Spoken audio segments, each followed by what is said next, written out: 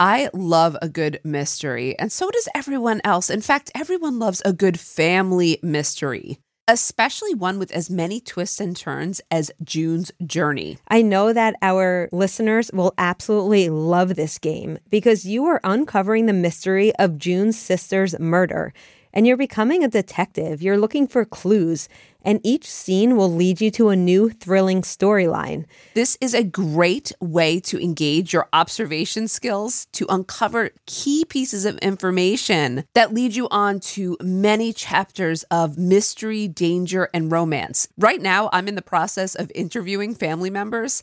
And this is bringing me back, just so you know, to my days in law enforcement. And I'm having such a blast with it because it is so much more lighthearted, but it also has the mystery of where will this take me? You can even chat and play with or against other players by joining a detective club. You'll even get the chance to play in a detective league to put your skills to the test. Megan, I think we should join a detective club together. We've got this. Can you crack the case? Download June's Journey for free today on iOS and Android. June needs your help, detective. Download June's Journey for free today on iOS and Android. The Hargan women seemed to have it all. We were blessed. My mom was amazing. But detectives would soon discover inside the house there were the bodies of two women. A story of betrayal you would struggle to believe if it wasn't true. I am just praying to God, this is a sick joke. From 48 Hours, this is Blood is Thicker, the Hargan family killings. Listen to Blood is Thicker, the Hargan family killings, wherever you get your podcasts. This podcast may contain content that is graphic and disturbing in nature. Listener discretion is advised. For 23 years, the unsolved murder of this woman was thought to be the result of a burglary gone wrong. The case would remain cold until 2009 when DNA evidence pointed to someone who was in very close proximity to the investigation.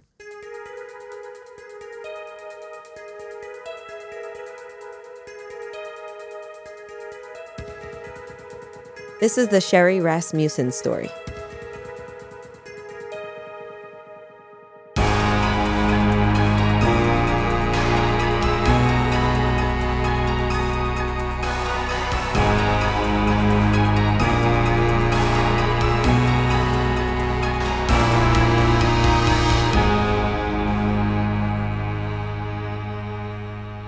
Morning, Megan. Oh, good morning.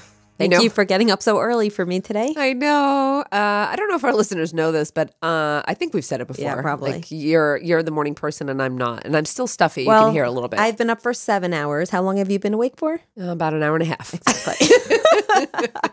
All right, Megan. Well, today the case we're covering has been covered by some other podcasts, and you know I don't love to do that, but we've had many requests for this case, and it was also a runner-up in our Patreon poll.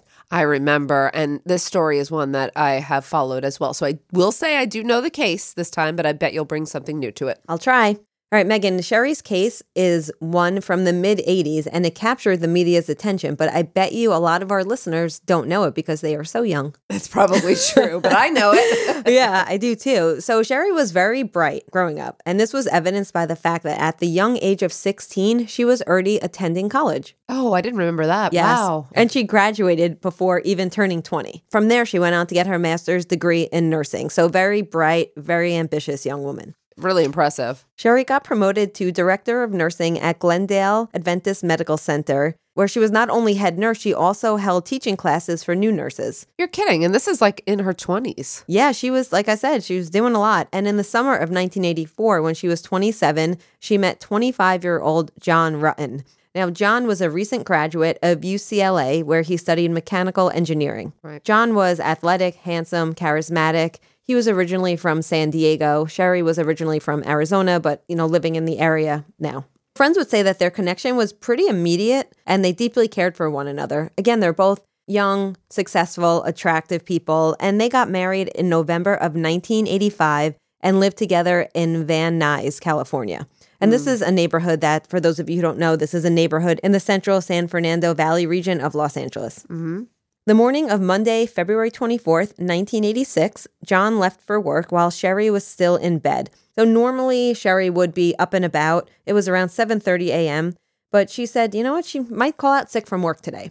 She was just kind of feeling like she didn't want to, she had a training to do at work and she wasn't really feeling it. Some sources say that she had a minor injury from working out. Either way, she wasn't very ill, but she told John there's a chance she was going to call out that day. She needed a mental health day. I understand that. Yep. So John left for work around 7:20, 7:30, and Sherri stays in bed. A few hours later, John tried to call home to check in on Sherri, but there was no answer, so he just assumed that she had ended up going to work after all. However, he then tried her at work, and her secretary said that she had not been there all day. So again, he tries to reach her at home. He wasn't overly concerned, and I know some of you are saying, well, why not try her cell phone? But Well, there was no cell phone. Yeah, there were no cell phones, and, Right. I'm sure you remember there was a point where if you couldn't reach someone, you would just leave them a message and you wouldn't talk to them for hours until they got home. Can you believe that? Yeah. So, Sherri, he wasn't concerned. Maybe instead of going to work, she's running some errands, she's doing whatever. But, Right. He heads home from work at his normal time. He stopped doing a few errands on his way home. But when he eventually arrived home, it was sometime around 6 p.m. And when he gets home, he sees that the garage door was open and Sherri's car was not there. Her car was gone? Her car was gone. I don't remember that. Okay. Yeah, so I don't think he's really concerned. Probably thought she was out enjoying her day. But he was surprised maybe that the garage was left open, Right. but whatever. He also noticed, though, a few shards of broken glass on the pavement near the garage entrance. Okay. Again, not concerned because I think a week prior or so she had hit an antenna on the garage door. I guess he didn't put it past her. Like maybe she smashed a window. They pulling live out. there. Things Yeah. happen in a house. Exactly. But when he went towards the garage entrance to the house, that's when he saw that the door was ajar. So the couple used their garage door kind of as the main entryway for themselves because that's where their cars were. It's like you and Alan used to do that in your old house. Oh, yeah. I would only use the front door if someone was coming over. Right. So the same for, them. They didn't really use the front doors. And I say that for a reason. Keep that in mind. Yeah. Upon entering the home, John saw Sherri on the floor of the living room. She was barefoot in her bathrobe, and at first quick glance, he thought perhaps she was sleeping. However, Megan, when he got closer, it became very clear that she was deceased. Not only was she battered and, of course, bloody, she had no pulse, and she was cold to the touch when he tried to attend to her. He also noticed that there was a very obvious bullet hole in the center of her chest. Oof. Okay. Yeah, so the scene clearly indicates a struggle at this point because there was shattered glass, things were thrown around, things were knocked over, there was some blood smeared on the floor and the walls. There were no signs of forced entry, though, but it is clear what happened. It's always interesting that when there's no signs of forced entry. Yes. I'm going to, keep that in mind, right? Yeah, we'll definitely talk about that. Yeah. So as you would expect, John immediately called 911 and investigators flood the scene and they start collecting evidence. Now, because of the state of the crime scene, as I mentioned, things were strewn about, and also based on Sherri's injuries, it was clear that this woman really fought for her life. She put up a fight. An investigator also quickly noticed that there was a blanket on a nearby chair that had a bullet hole in it, and it had what is known as powder burns. So powder burns are simply a type of burn caused by the exposure to gases that are expelled from the muzzle of a firearm as it's fired. So basically, this just suggests close proximity when a firearm was discharging. Got it.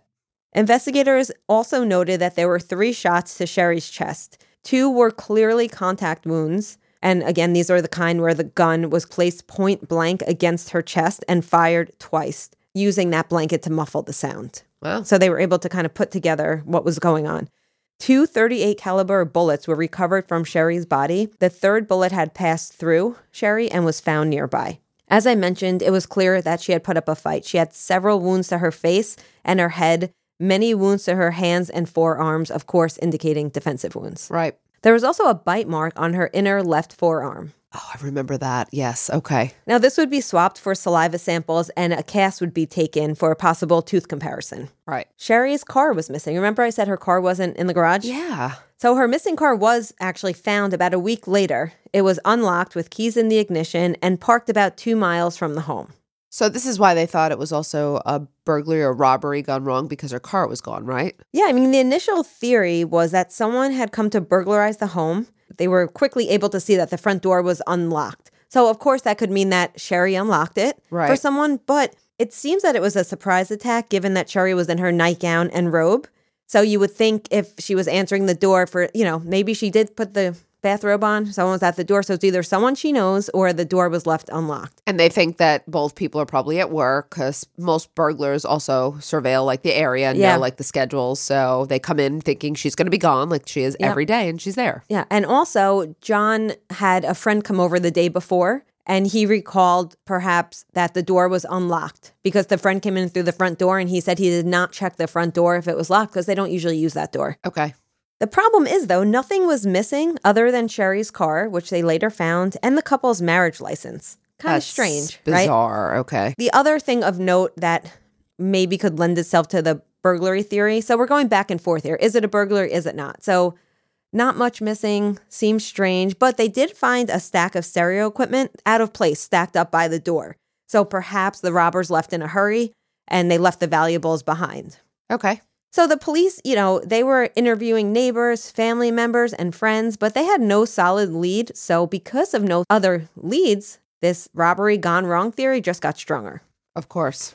You'll probably talk about this, but are there witnesses? Yeah, we're getting there right now. Okay. During the investigation, there was a connection made to a series of break-ins that happened in the area. The suspects were described as 2 Latino men, and in one case, they had assaulted a woman, and they also carried a .38 caliber gun. So this sounds like a similar MO, and investigators are feeling like, okay, we're onto something here. Right.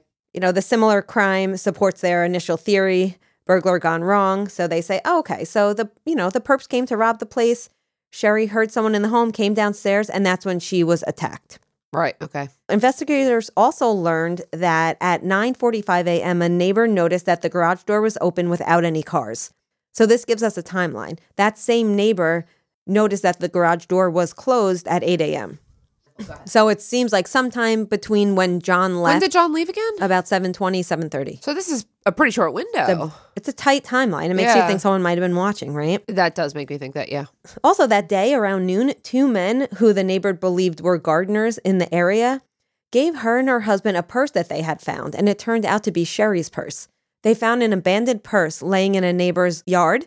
And the 2 men, they tried to go to Sherri's home because they opened up the purse and they found Sherri's belongings. So this does look like a burglary then, because you said not everything was taken, nobody noticed, but her purse is taken and her car is taken. So on the surface, I could see exactly why it looks like a burglary. Yes, but in the purse, nothing seems to be missing. Okay. So now you're wondering, is it staged? I don't know. I'll have to see. Well, I'm not wondering because I kind of know, but I can see why. I could see why this is looking like a burglary. Yes. I get it.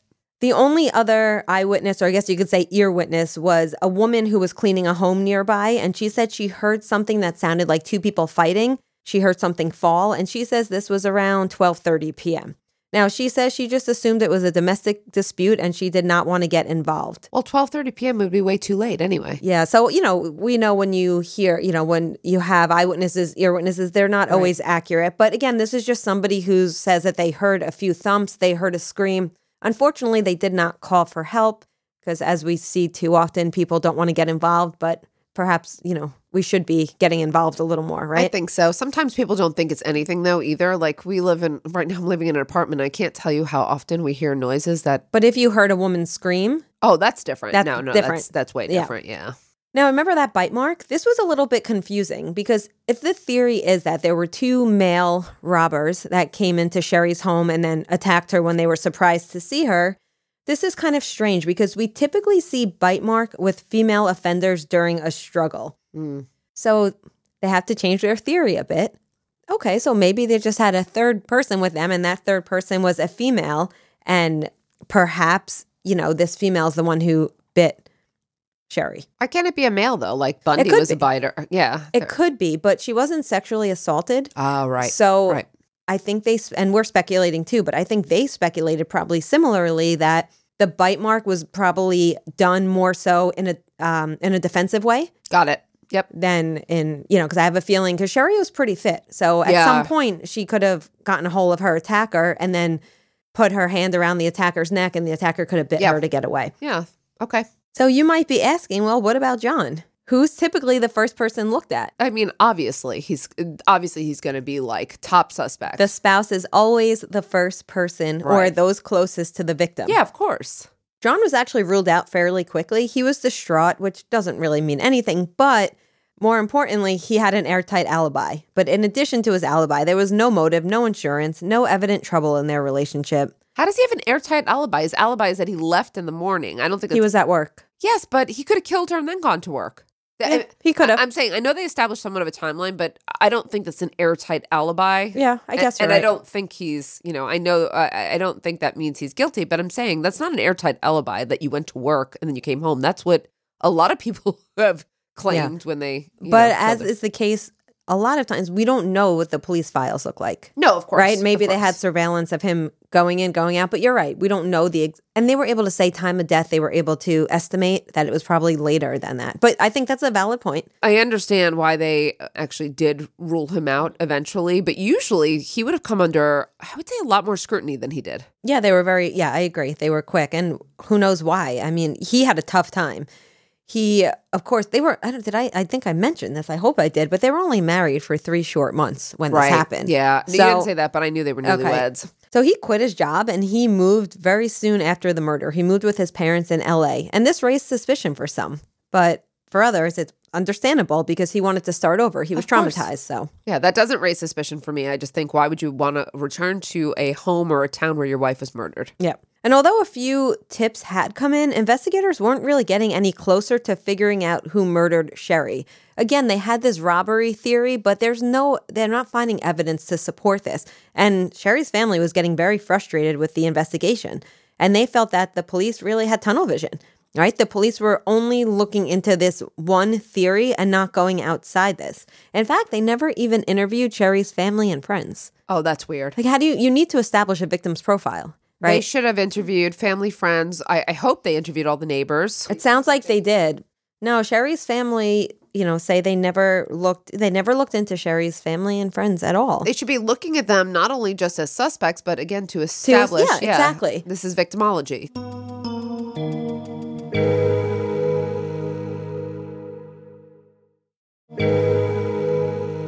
The family went as far as to offer a $10,000 reward for information because they were getting so frustrated. They were particularly focused on a woman named Stephanie Lazarus. Okay, who's Stephanie and how do they, why is she the person they're interested in? Okay, so I'm going to first tell you a little bit about who she is, and then I'll get to why the family is putting pressure on the police to look into this woman. Okay. So Stephanie is a woman from Simi Valley, California. And she actually attended UCLA with John, and the two had lived in the same dorm together. Oh, yeah, I see where this is going. They actually hooked up on and off for many years. They were kind of what you would say friends with benefits. Right. She more into him by a lot of accounts. Right. In 1983, Stephanie became a member of the LAPD, Los Angeles Police Department. Yeah. And it was around this time that she learned that John was dating other women. And this was to her surprise. She thought they were more serious. She thought they were more serious. She thought that they were exclusive, although he claims he never claimed exclusivity with her. And she was very upset because she wanted more with John. And then when he met Sherri, their relationship escalated quickly, as I recall, right? Yeah, so when John met Sherri, it became very clear to everyone around them that this relationship was serious. And in 1985, this is just shortly before John and Sherri got married, Stephanie went to John's home to beg him to come back to her. Oh. And he rejected the idea. He said he was happily, with somebody else now. But the two did have sex. I remember this, yeah. Do you remember why John says they had sex? No. He wanted to provide closure. That's not, I'm sorry. You know what? They had a sexual encounter and it is what it is. It is, yeah. Luckily. That's not an explanation for me. Of course. But, yeah. So this happened unbeknownst to Sherri, although he would come clean to her prior to their marriage. That's right. I do remember that part. So, okay, I'll give him that. So Stephanie would often come by John's home. And now this is a home he shared with Sherri. And Sherri's not happy about this, the ex-girlfriend coming by. Sherri said that Stephanie made her feel uneasy. And she asked John, please put an end to this relationship. You need to ask her to stop coming by the home. I am not comfortable with this. This is completely inappropriate. Yes. I think John was he just kind of a pushover? He was I don't know if you say, I guess we don't know him enough to say if he's pushover, but he was definitely passive, non-confrontational. He probably felt bad a little bit because him and Stephanie were on and off for several years. And he probably felt, Yeah, but if I recall correctly, there was even one incident where she came by with skis saying that she needed help fixing her skis and he repaired them. And he said he would do it. It's almost like enabling, right? Or leading her on in some way. I'm not sure what it is. All I can tell you is if it was me and this happened and, James's ex was showing up for these things, it would only happen once. Yeah. this would be a quickly shut down thing. Yes. And I can imagine that Sherri was so upset and uncomfortable about this. And she was upset, and she wasn't really speaking to many people about it because she didn't want her friends to not like her new husband. She didn't want people to not trust John because she did trust him. You know, she was kind of keeping it quiet, but she was very close with her father. And Sherri did tell her father that on one occasion, Stephanie showed up at Sherri's place of employment, and she told Sherri that things were not over between her and John.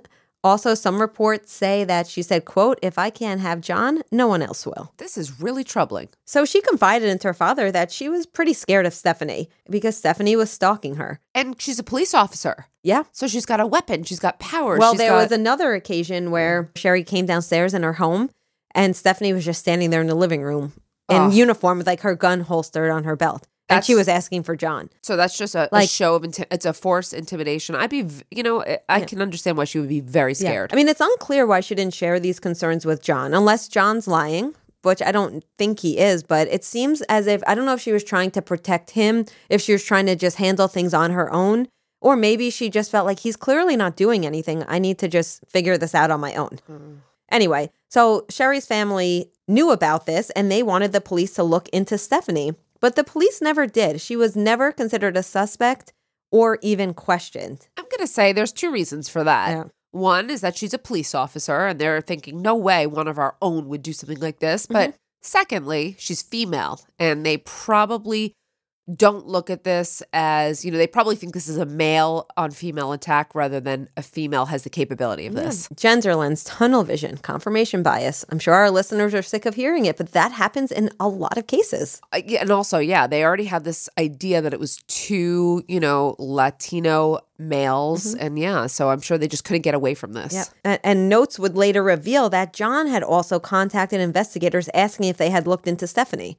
So it wasn't just Sherri's family who were urging the police, John himself. And I'm pretty sure they just kind of shut it down. I don't know exactly what they said to him, but it is clear that they never pursued her. That's really unfortunate tunnel vision. It's very unfortunate. And because of this, the case went cold for several years. They had DNA from the scene. They just didn't have the ability to really test it beyond like saliva and blood type, right? Correct? Well, you wouldn't believe this, Megan, but the family, Sherri's family, with her father spearheading this, offered to pay for DNA testing on the evidence from the murder because we're now, I said the case went cold for a little, right? Right. In early to mid 1990s, we see, DNA technology is really ramping up. And at that point, that's when Sherri's family offers to pay for the DNA testing on the evidence. Right. And guess what they were told? What? So in order to proceed with the DNA testing, Sherri's family was told they needed to have a suspect, and they simply did not have one. Therefore, wasn't going to happen. That's completely untrue. It makes no sense to me at all. Okay. So things go quiet again for several years. Sounds like they just didn't want to. I mean, I don't want to lay blame because I don't know it, but it just sounds like they didn't want to move past at all their original theory, and like they just dismissed any alternatives. So, yep, I agree with you. Okay. Luckily, in the late 1990s, there was a new cold case unit that was being formed in the LAPD. We saw this happening all over the country as DNA technology improved. We see cold cases really gaining traction. And Sherri's case was among the cases that would be re-looked at. And this is because, remember, as we said, there was DNA collected. Not only collected, the DNA was saved. And this was promising. We're finally seeing someone taking this case seriously. But it would be several more years for things to finally move in this case. It wasn't until 2004 when a criminalist in the cold case unit took a look at the DNA. So, Megan, what do you think they do? What do you think the first thing they do with this unknown DNA is? The first thing they would do is run it through CODIS to see if there's any known offenders who have already, who there would be a DNA match to. Yes, and for those of you who don't know, CODIS is the Combined DNA Index System, which is just a repository of known DNA samples. It depends. Yeah. So some it's a felony charge, some it's an arrest. So it does vary, but there are, I think in CODIS now a couple million profiles. So they did not find a hit, but something very interesting emerged. The DNA, which was, again, from the saliva from the bite mark, had come from a female.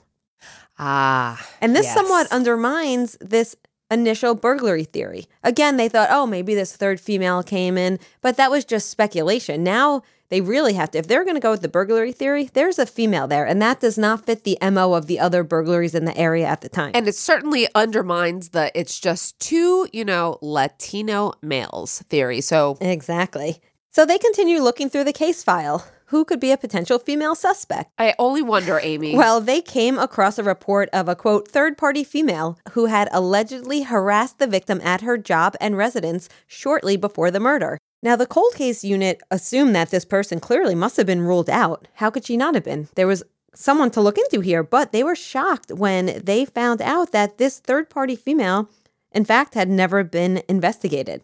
Now, who do you think this third-party female is, Megan? This is clearly going to be Stephanie Lazarus, the ex-girlfriend of John, who stalked and seemingly harassed and intimidated Sherri, and who has a badge. Not only was she, as you said, she had a badge. She was a patrol cop in the LAPD. That was when she started. Currently, she was a well-respected detective in the art theft division, and she was married to a fellow detective. Wow.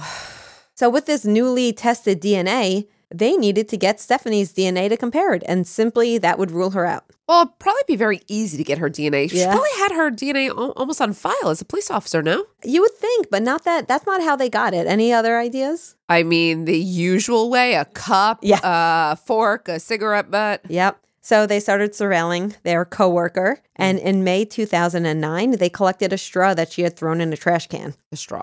Okay. Not surprisingly, Megan, the DNA matched perfectly. On June 5th, 2009, 3 detectives from the cold case unit, under the guise that they had someone with info on one of her cases, invited Stephanie to a, quote, interrogation. Right, because they can't go out and arrest her right away, especially because she's got a firearm. So they have to also make sure that they're in a neutral setting where they felt safe. Well, it's funny you say that. So they took her over to the jail because you have to give in your firearm before you go in. So that's why they wanted to make sure she had no firearm. But I think in addition to that, perhaps they wanted to respect her privacy. She was one of their own and, not to make a big scene. And I don't know. I think they wanted to disarm her literally and figuratively. Like they wanted to literally get the gun out. But I think they also wanted to make her feel comfortable.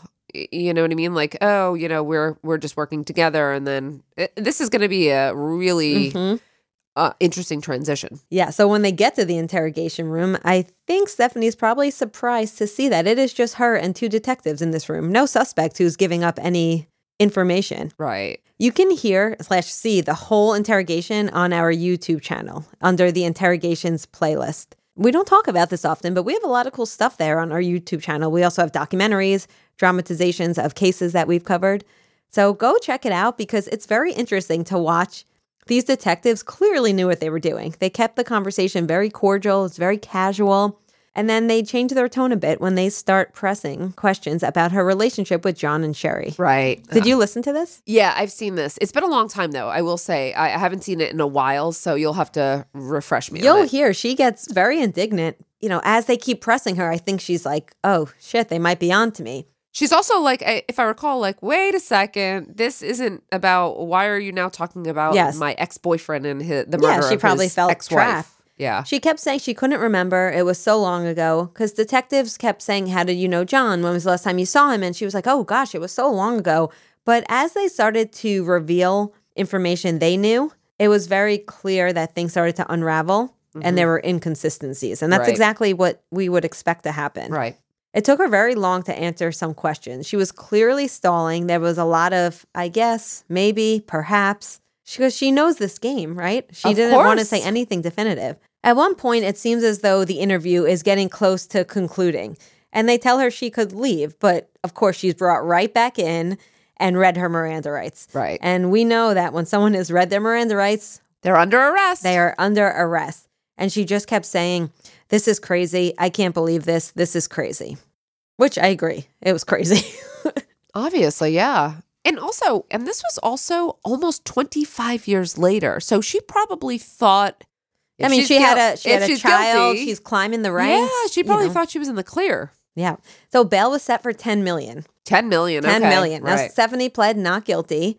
I was very surprised before we go forward with the court stuff. Okay. I've learned that she was granted an early retirement from the LAPD. You're kidding. Isn't that strange? Very strange, yeah. And I wonder if maybe that's because she was innocent till proven guilty. Maybe once convicted, that changed. I don't know. Can you take it back? I don't know. No. If she's granted early retirement, or they could have made it contingent, but it sounds like It sounds like they probably just wanted to be done with her and didn't want, like they wanted to get rid of her. They wanted to terminate her. So they're probably doing this so that they have no affiliation. They're distancing themselves. Yeah. But it is still very odd. Isn't it? Yeah, that's it why is. I had to make just a note of that to ask you if you've heard of that before. It's very odd. On February 6, 2012, the trial began in downtown LA, and there were lots of spectators. Whenever we have a case where you have a police officer or a detective on trial, it's going to be a big deal. Oh, yeah. Now, the prosecution's main theory was that Stephanie murdered Sherri out of jealousy and heartbreak. And they argued that since she was a police officer, she knew how to break into a home. She knew how to not leave any evidence or prints behind. She knew how to muffle a gunshot. Right. And also how to stage the scene for it to appear to be a burglary. And also Sherri knew her, so probably opened the door out of fear or out of obligation, either Possibly. way. Or she knew how to pick a lock, or the door was left open, right? It could really be any of those. That's true, right. The prosecution did focus heavily on the bite mark because of the DNA evidence, but there was so much circumstantial evidence in this case as well. Now, she had gone to Sherri's work, so there's evidence of, her stalking and harassing this woman. The bullets found were consistent with the bullets from Stephanie's firearm. I was going to ask that next. Okay. And not only that, Stephanie reported her firearm stolen about a week after the murder, saying that her car had been broken into. Okay. She had also written John's mom a note about how upset she was over John's new relationship. She also happened to be off of work on the day of the murder and a few days prior. This is heavily circumstantial and, of course, scientific as well. I have to tell you, without the DNA, I think this never would have come to fruition. No, never. Never would have Ever. come to, I don't think they ever would have even gone into this. And I don't know that they would have even brought a court case. Yeah, I mean, there was a lot of forensic testimony, and some of it got a bit complicated. So I'm just going to do my best to explain some of the highlights here. Okay. I want you to understand that there was not only the bite mark DNA. There was more DNA. Okay. There was a broken fingernail found at the scene, and it contained DNA from 3 people: Sherri, Stephanie, and a third unknown person. But it was considered at a lower level, so it was considered possibly casual contact. This could be anyone. This could be a friend, a family member. This doesn't mean anything. Okay. There was another fingernail that showed 2 people, Sherri and another unknown. However, this was kind of weak and inconsistent. They had a lot of different experts testifying, the one in, how they do that. This could be 1 in a million. This could be 1 in 500,000. I think the point is that she seemed to be a minor contributor to many of the samples from the scene, meaning that they couldn't say that it was definitely Stephanie's DNA. However, the bite mark DNA, 1 in 100 quadrillion chance that it was not Stephanie's DNA from the bite mark. So it almost didn't, the prosecution was pretty much saying okay, yes, the defense is bringing up all of these, it could be this, could be that, there could be a third person. Yes, but her bite mark, you can't argue that evidence. There it is. That's it. Also, none of Stephanie's fingers were matched in the home or the car. Again, of course not, because Stephanie knows how to not leave fingerprints behind.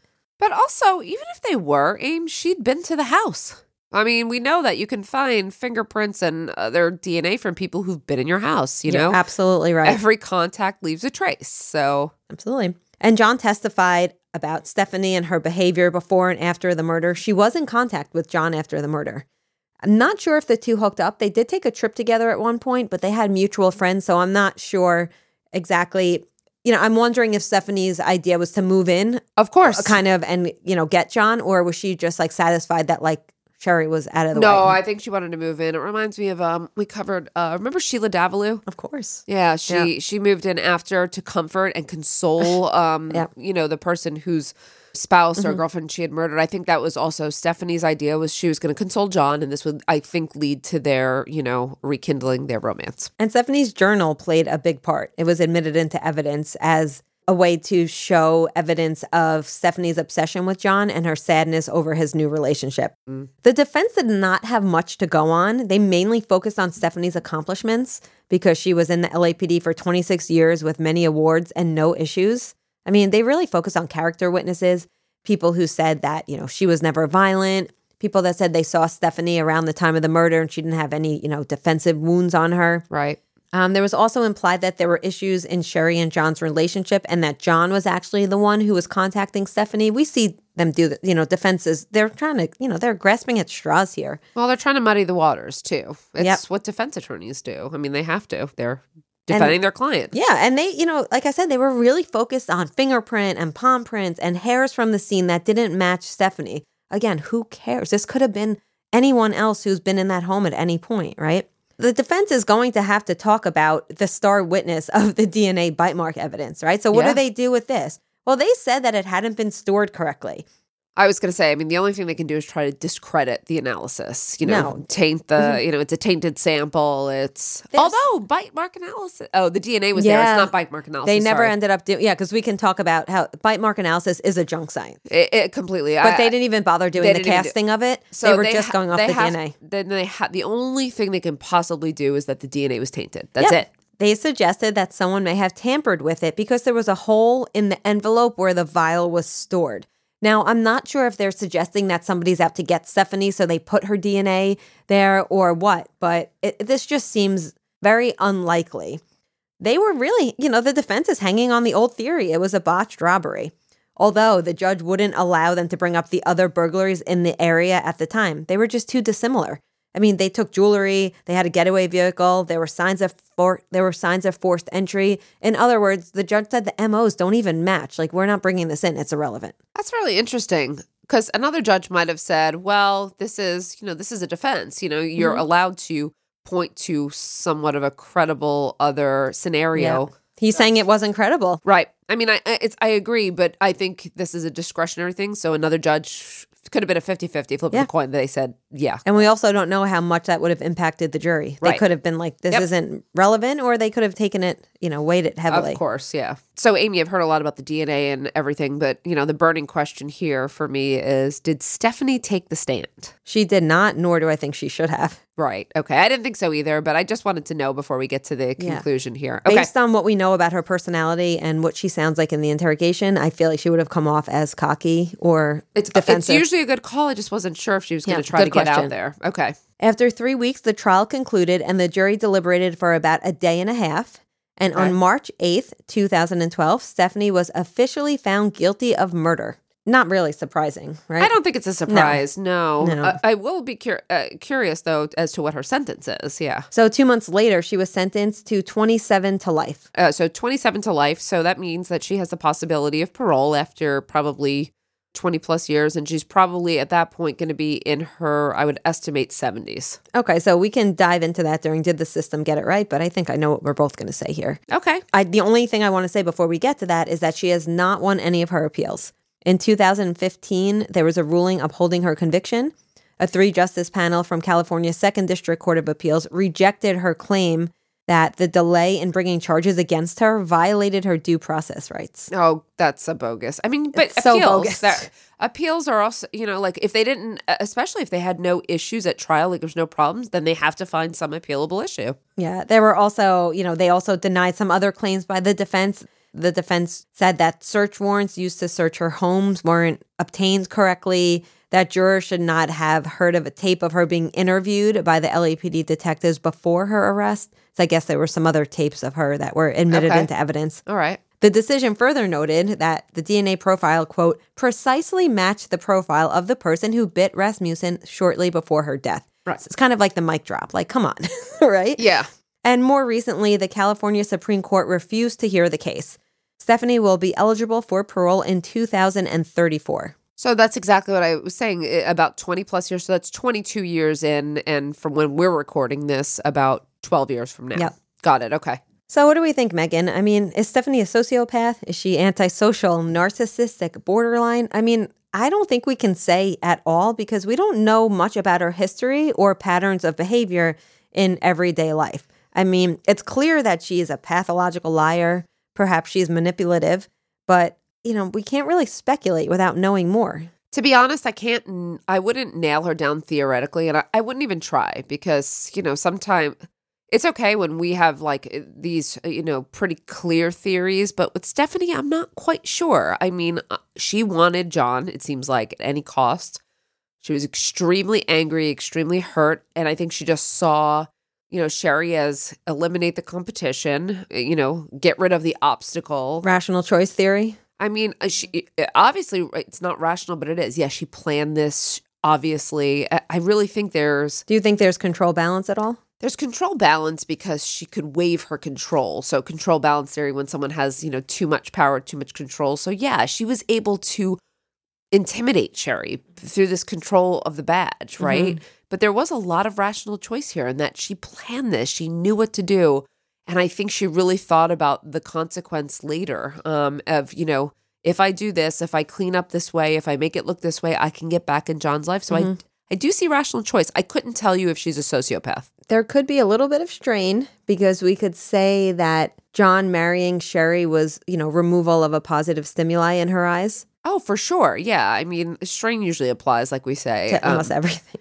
No, it's true. It does. But I think there's more to I it agree. than that. I totally agree.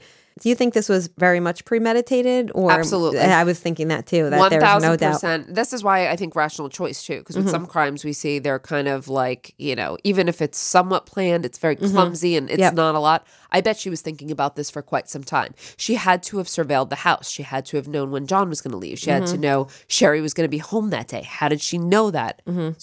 Completely premeditated. Now, I also think it's interesting to think about the likelihood of her reoffending. So she's going to be aged out of crime when she gets out. So I don't think she's the kind of offender who poses a general risk to society, meaning I don't know that she's inherently violent, but I think she's the kind of person, if things don't go her way, she'll do whatever's necessary to fix that problem. And that's what worries me, is when she gets out, if she's in a relationship or somebody leaves her, will this happen again? That would worry. That certainly is a concern. If she was in her 40s or 50s, I'd be much more concerned about that because she'll probably get out, I think, in her 70s. I'm not as concerned. Yeah. I think she will have aged out of crime. But let me just say again, if this was her getting out at 50, I'd have the exact same concern and I would be worried that that would happen again. So the system get it right? I mean, no, not for almost 25 years. I think there's, tunnel vision. They did not even consider any other options. They made up their mind what happened. Now, is this a cover-up? Were they protecting their own? They were either incompetent or it was a cover-up, either corruption or incompetency. Take your pick. I'll take my pick. I think it was incompetence. I don't think this is corruption. I agree. This might be, it's not corruption. They might have actually thought, she's a police officer. Of course this can't be her. I don't think it's corruption. I think that might have been kind of ignorance in that way. But I think it's incompetence that led to this. And I don't think that Sherri's family should have had to wait 25 years to look at the most obvious suspect. I mean, given her relationship to John, she should have at least been questioned. At the very least. And then they would have seen she doesn't have an alibi, and then it could have gone from there. I mean, this was incompetence and tunnel vision to me.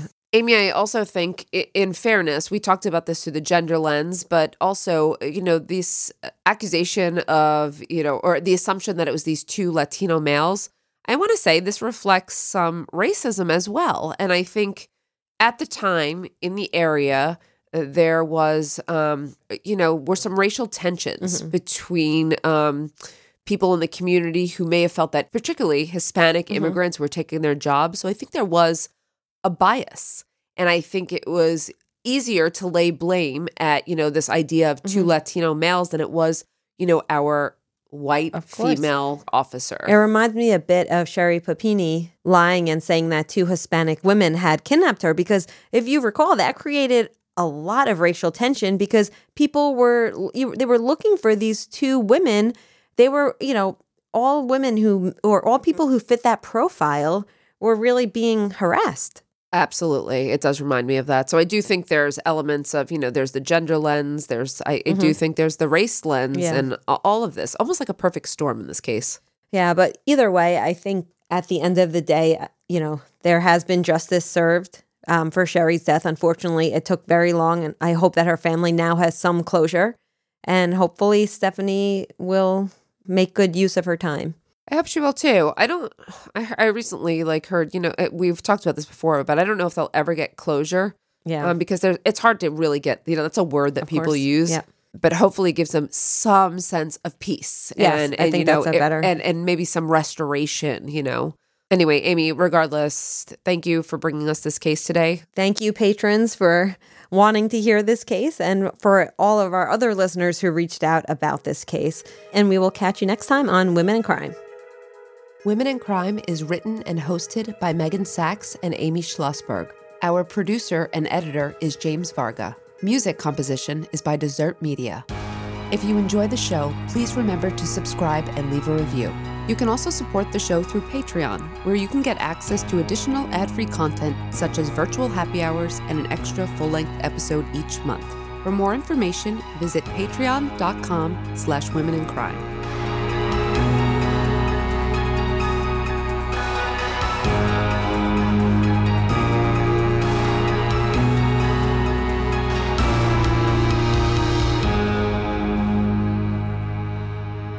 Sources for today's episode include Vanity Fair, People, the Associated Press, The Atlantic, and the LA Times. Seeking the truth never gets old. Introducing June's Journey, the free-to-play mobile game that will immerse you in a thrilling murder mystery. Join June Parker as she uncovers hidden objects and clues to solve her sister's death in a beautifully illustrated world set in the Roaring '20s. With new chapters added every week, the excitement never ends. Download June's Journey now on your Android or iOS device, or play on PC through Facebook Games.